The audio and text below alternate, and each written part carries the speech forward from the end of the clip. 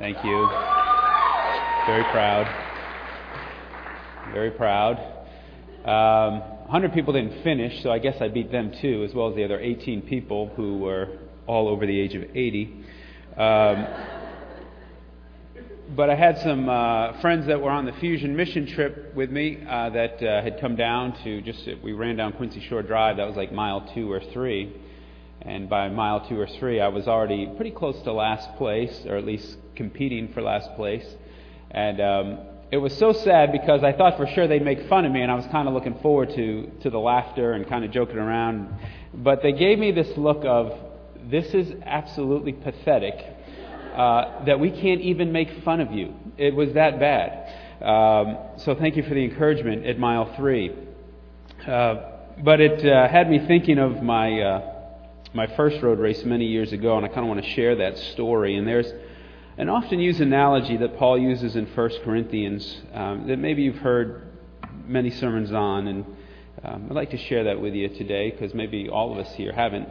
But it's 1 Corinthians chapter 9, verses 24 through 27. And I believe it's on page 1134 in the Pew Bible if you want to follow along. Paul is drawing to a close of this section, not of the book, but of this section, and won't dig into all that was taking place other than to say as he draws to a close, he gives this analogy in these 3 verses. Will you please stand for the reading of God's Word?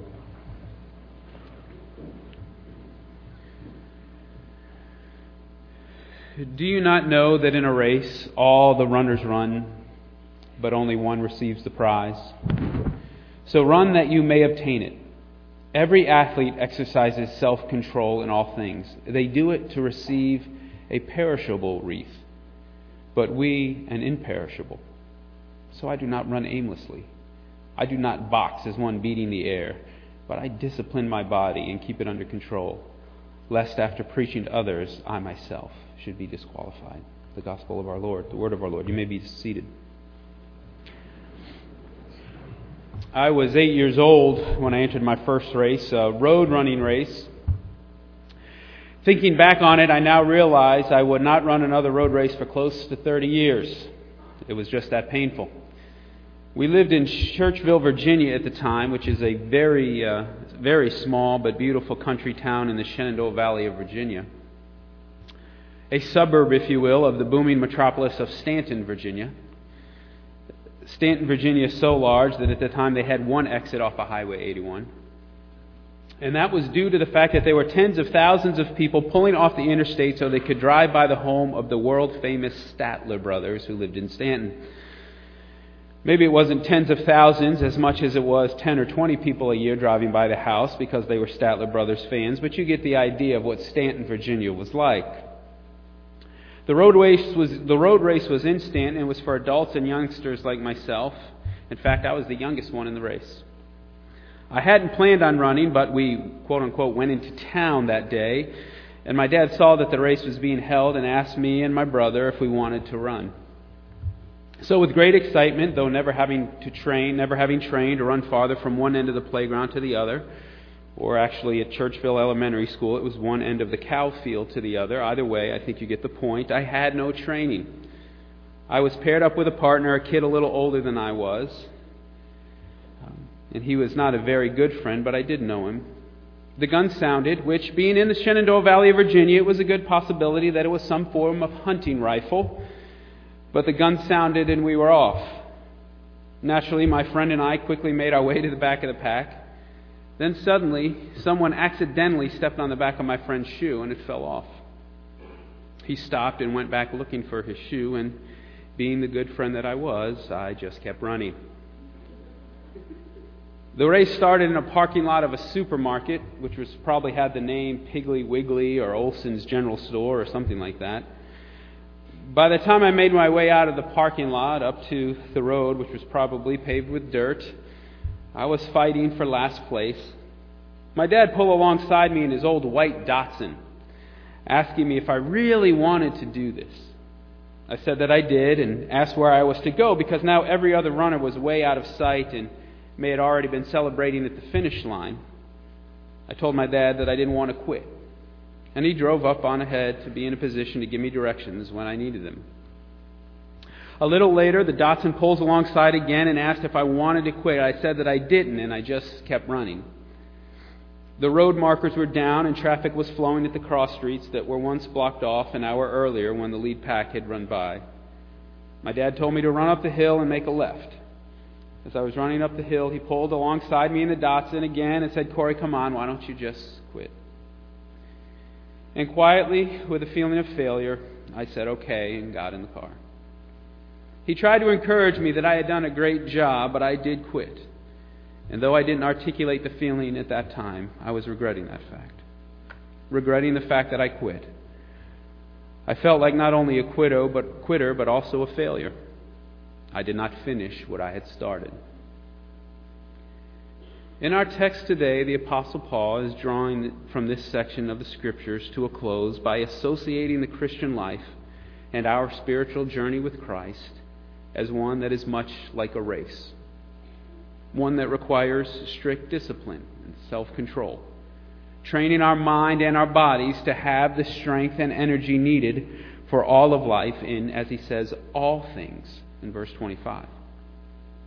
It is actually an ingenious metaphor that Paul is using, considering the crowd he is speaking to. He understood the context of who he was speaking to. In the previous verse, Paul shares how he becomes all things to all people so that he can bring them to Christ. You see, what took place just outside of Corinth every year was the Isthmian Games, which were second only to the Olympic Games. Paul knew that the people in the community to which he was writing, so he uses an example, using their own life situations to bring home a powerful spiritual point, and that is that the Christian life requires discipline, control, training in all things, like a champion runner in the Isthmian Games. Everyone runs at some point in life. At times, all of us are running after something, or running after someone, or running from something. Maybe a good question we can ask ourselves from time to time is, what am I running after? Or what am I running from? Everyone runs, and Paul is giving guidance to those who run to God for life. He tells us how we are to run. Run in such a way, he says in verse 24. We must give our best in all things as if we are in a race striving to win. Give your very best. When your father pulls up next to you in the white Datsun and keeps asking you if you want to quit, just say no and keep running. Paul is well aware of the fact, for it happened in his life, that on our spiritual journey with Christ, people will pull up alongside of us trying to convince us to quit the race, trying to convince us to give up. Often it is not malicious, but at other times some people are malicious, deliberately trying to discourage you or bring you down. At times it is rough and abrasive conflicts disrupting the race. And at other times it is gradually, over time, and we don't realize that we're gradually giving up. Don't allow people to get in the way of what God wants to do in your life. Don't allow people or circumstances to prevent you from using the gifts God has given you. Don't get in the Datsun. Run in such a way that you don't quit. Finish what you started. Let God finish the work He has started in you. God will give you the strength to run. It's not about you trying harder or trying to be better. Run the race, depend on Christ, and He will give you the strength to run the race set before you. Don't compromise your faith, your belief in Christ, just because it's not always popular or because some pull up alongside you and whisper words of discouragement in your ear. This is one of the reasons Paul writes this message. Run in such a way. Keep your eyes focused on Christ, and do not gradually or over time allow your moral compass or your faith compass to be abandoned and quit the race. Paul talks about knowing what you're running for. Know the prize. Now in this context, Paul is talking about the prize of eternity. It is very easy to lose sight of the prize. Often we lose sight of the eternal prize. People are running after their wrong prize or different things. But in this context, in these verses, he is talking about being with our loving Heavenly Father for all eternity. Run straight to the goal with purpose in every step. Don't become distracted. keep your eyes on Christ. Running straight to the goal, keeping your eyes on Jesus at all times, keeping focus. Run with purpose in every step, knowing why you are here and what you are here for. I am not suggesting that I am 100% certain 100% of the time what running straight and with purpose in every step looks like. There are days I'm not sure what the Lord wants me to do. There are situations I find myself in that I'm not really sure what Jesus would do. But I know we must continue to move forward. Sometimes I feel like my contribution is purposeless, but God says that it is not. And even in those times of doubting and wondering what exactly we are to do or where we are to go, Paul is saying, just keep moving toward Christ. Just don't quit. Keep your eyes in the direction of Christ Jesus. With purpose in every step. You will not waste a step if you continue to follow and move in the direction of Christ. Discipline our mind and our bodies, preparing for this journey that we are on. Don't allow your testimony to be disqualified. I did not receive a trophy that day because I did not finish. I could have done better. But I was disqualified because I quit the race. Paul is telling us to run in a way that we will win. But in winning a race for a prize that will fade is not what Paul is talking about. Winning in the eyes of God comes back to the contradictions. It is the contradictions of being a Christian. Winning in the eyes of Christ is helping others along the way. Winning means letting others finish ahead of you. Winning means letting and hoping and praying that others succeed and helping them succeed, even when there has been maybe a disagreement between you or maybe someone who has harmed you. Wanting the best for them, whether that be a friend, a family member, or an enemy. It's actually stopping when their shoe falls off and not trying to take off on ahead to get the upper leg because they fail or stumble or because of their brokenness or pain. This is beautifully demonstrated over and over again what the Christian life of running looks like if you were to attend a Special Olympics Games. I have read numerous articles and seen numerous video footage showing kids and adults with mental and physical disabilities who in the midst of a race stop and turn back if another in the race has stumbled or fallen. Remember, it is when we are weak that we are strong. Here is a group of children and adults viewed as weak and as outcasts by many. Yet they demonstrate and live out what it means to live as Christ and what it means and what it looks like to live and run for Christ. The Bible tells us God will use quote-unquote foolish things of this world to shame the wise. These incredible athletes give the best example of what Paul is describing and what Paul is describing in the Christian life. They train very hard. They discipline themselves. They give their very best and run in such a way that says, I'm going to win, but first I must help others finish. They have an understanding that winning is simply finishing strong while leaving no one behind. Finishing strong, leaving no one behind. My little race in Stanton has a few lessons for me, and hopefully for us.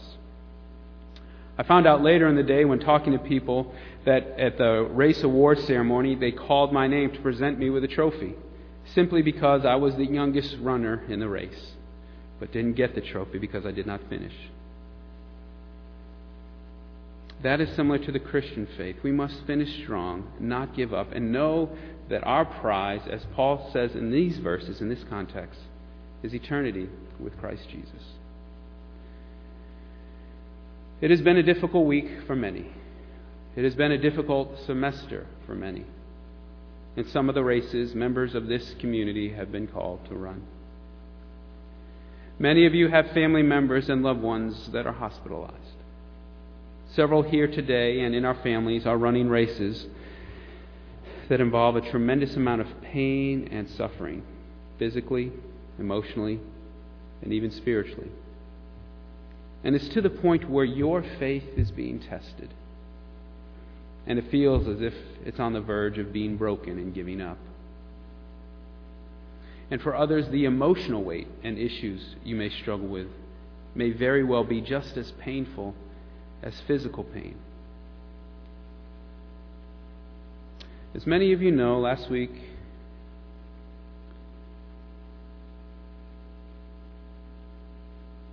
the mother of Mixie Lopez went home to be with the Lord. She has finished the race. She has won the prize.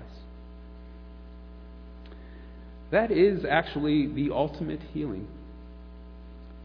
The eternal prize which Paul is speaking about that will never fade. She has received the prize. She has passed into eternity to live with Jesus for all eternity. A place where there is no more pain or sorrow, and words like cancer do not exist.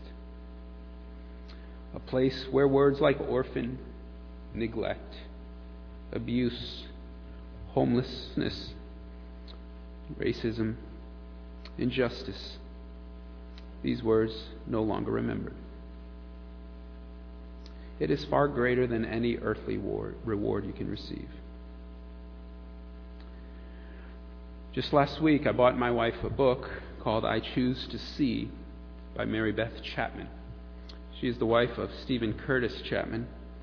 And you may remember a few years ago their 18-year-old son, while driving his SUV into the family driveway, struck and killed his, I believe, 6-year-old little sister. He didn't see her and she was killed. Tragic story that Edie and I kind of followed when they were on CNN and Good Morning America a few months after, and just really kept them in prayer and can't fathom all that they were going through.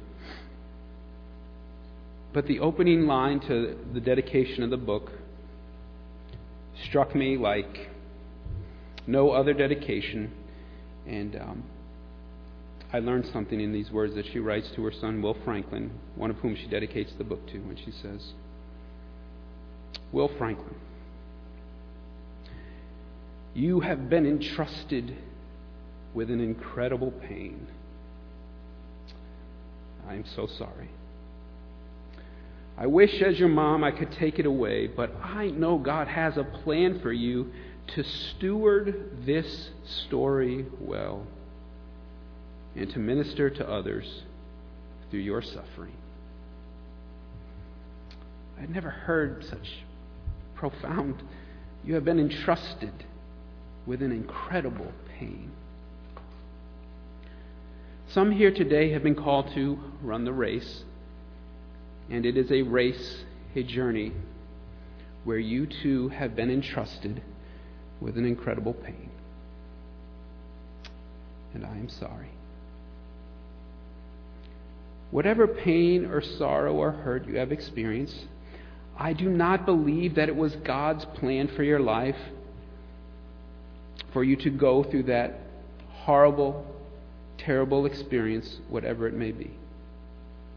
I often struggle on why He did not step in sooner to stop some of the pain that many in this room have gone through. But my hope and prayer for you is that you will find healing and wholeness through Christ Jesus. And in this journey, this race you are called to run, you will hear the words of Mary Beth Chapman, who understands pain in the journey, and these words of encouragement. God has a plan for you to steward your story well, to minister to others through suffering. It is still true. God has plans for you to give you hope in a future. The greatest challenge for me, pastoring, came, and I've shared of this beautiful, beautiful woman before. Her name was Sandy, a member of the church in New York, who had been bedridden with multiple sclerosis since the church began in 2000. She still is alive today. And in my 8 years of pastoring, she was only able to attend a service on 2 occasions. And it requires medical personnel and an ambulance to get her there and get her into the building. One day when she was very sick, we thought she was going to pass away. This was several years ago, and we were crying out for God to just take her home and let her finish the race. But she got well enough to go back home, but she had been quarantined in an area of ICU at Mather Hospital in Port Jefferson, New York. It was the first time for me that I had to wear a mask, gloves, and kind of a suit, protective suit, when visiting someone in the hospital due to the infections that she had contracted. I had never been able to have much of a conversation with Sandy because by the time I first met her around 2000 or 2001, she really couldn't even speak, and she could only communicate by blinking her eyes, one for yes and two for no. Yet when I was there that Thursday evening around 5 o'clock, she was very alert, and what seemed to me to be desperately trying to say something to me. Her eyes were very big, and she kept looking at me wherever I went in the room and kept blinking, and I could tell she wanted to tell me something. And it was hard for me to hear, and I leaned my ear over her mouth, which had a mask on it, trying so hard to understand what she was saying, but I couldn't understand. And I have a confession to make. I went to visit Sandy that week as a pastor, because that's what pastors do. They're to bring comfort and be available for family if needed. But to be honest, Sandy ministered more to me that day than I did to her. This beautiful woman, who has been entrusted with an incredible pain, knows the depths and beauty and power of God far more than I could ever hope or imagine. It's the way the Lord often works. The weak often minister and guide the strong in these races of life that we're called to run. Just being with her was an encouragement and a blessing. It's just the way the Lord works sometimes in these races. All I could think about and ask God during those moments and during these weeks is, why are some called to run such a difficult and challenging road?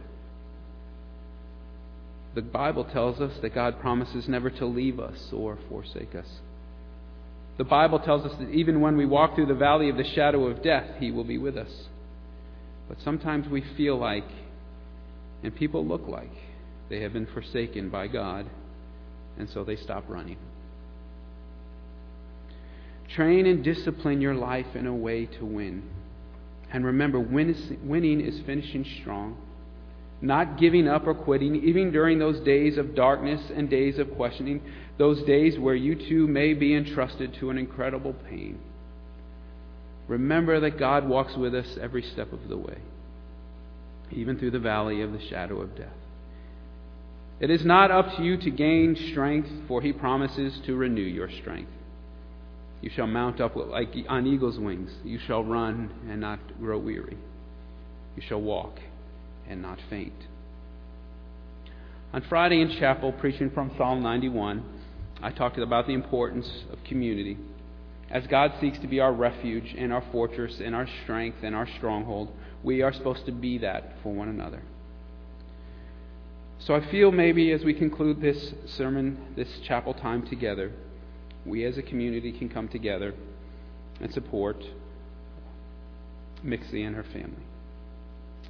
In the pew racks in front of you, you will see little cards.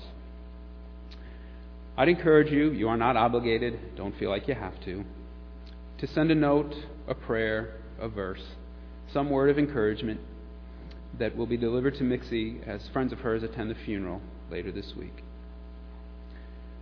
So let us never forget that we do run together this race that God has called us to. And so when others stumble along or their shoe falls off, let us not run on ahead, but journey with them, leaving no one behind. The gospel choir will again sing How Deep the Father's Love while you fill out your prayer card or note of encouragement, and then I will come and give a benediction.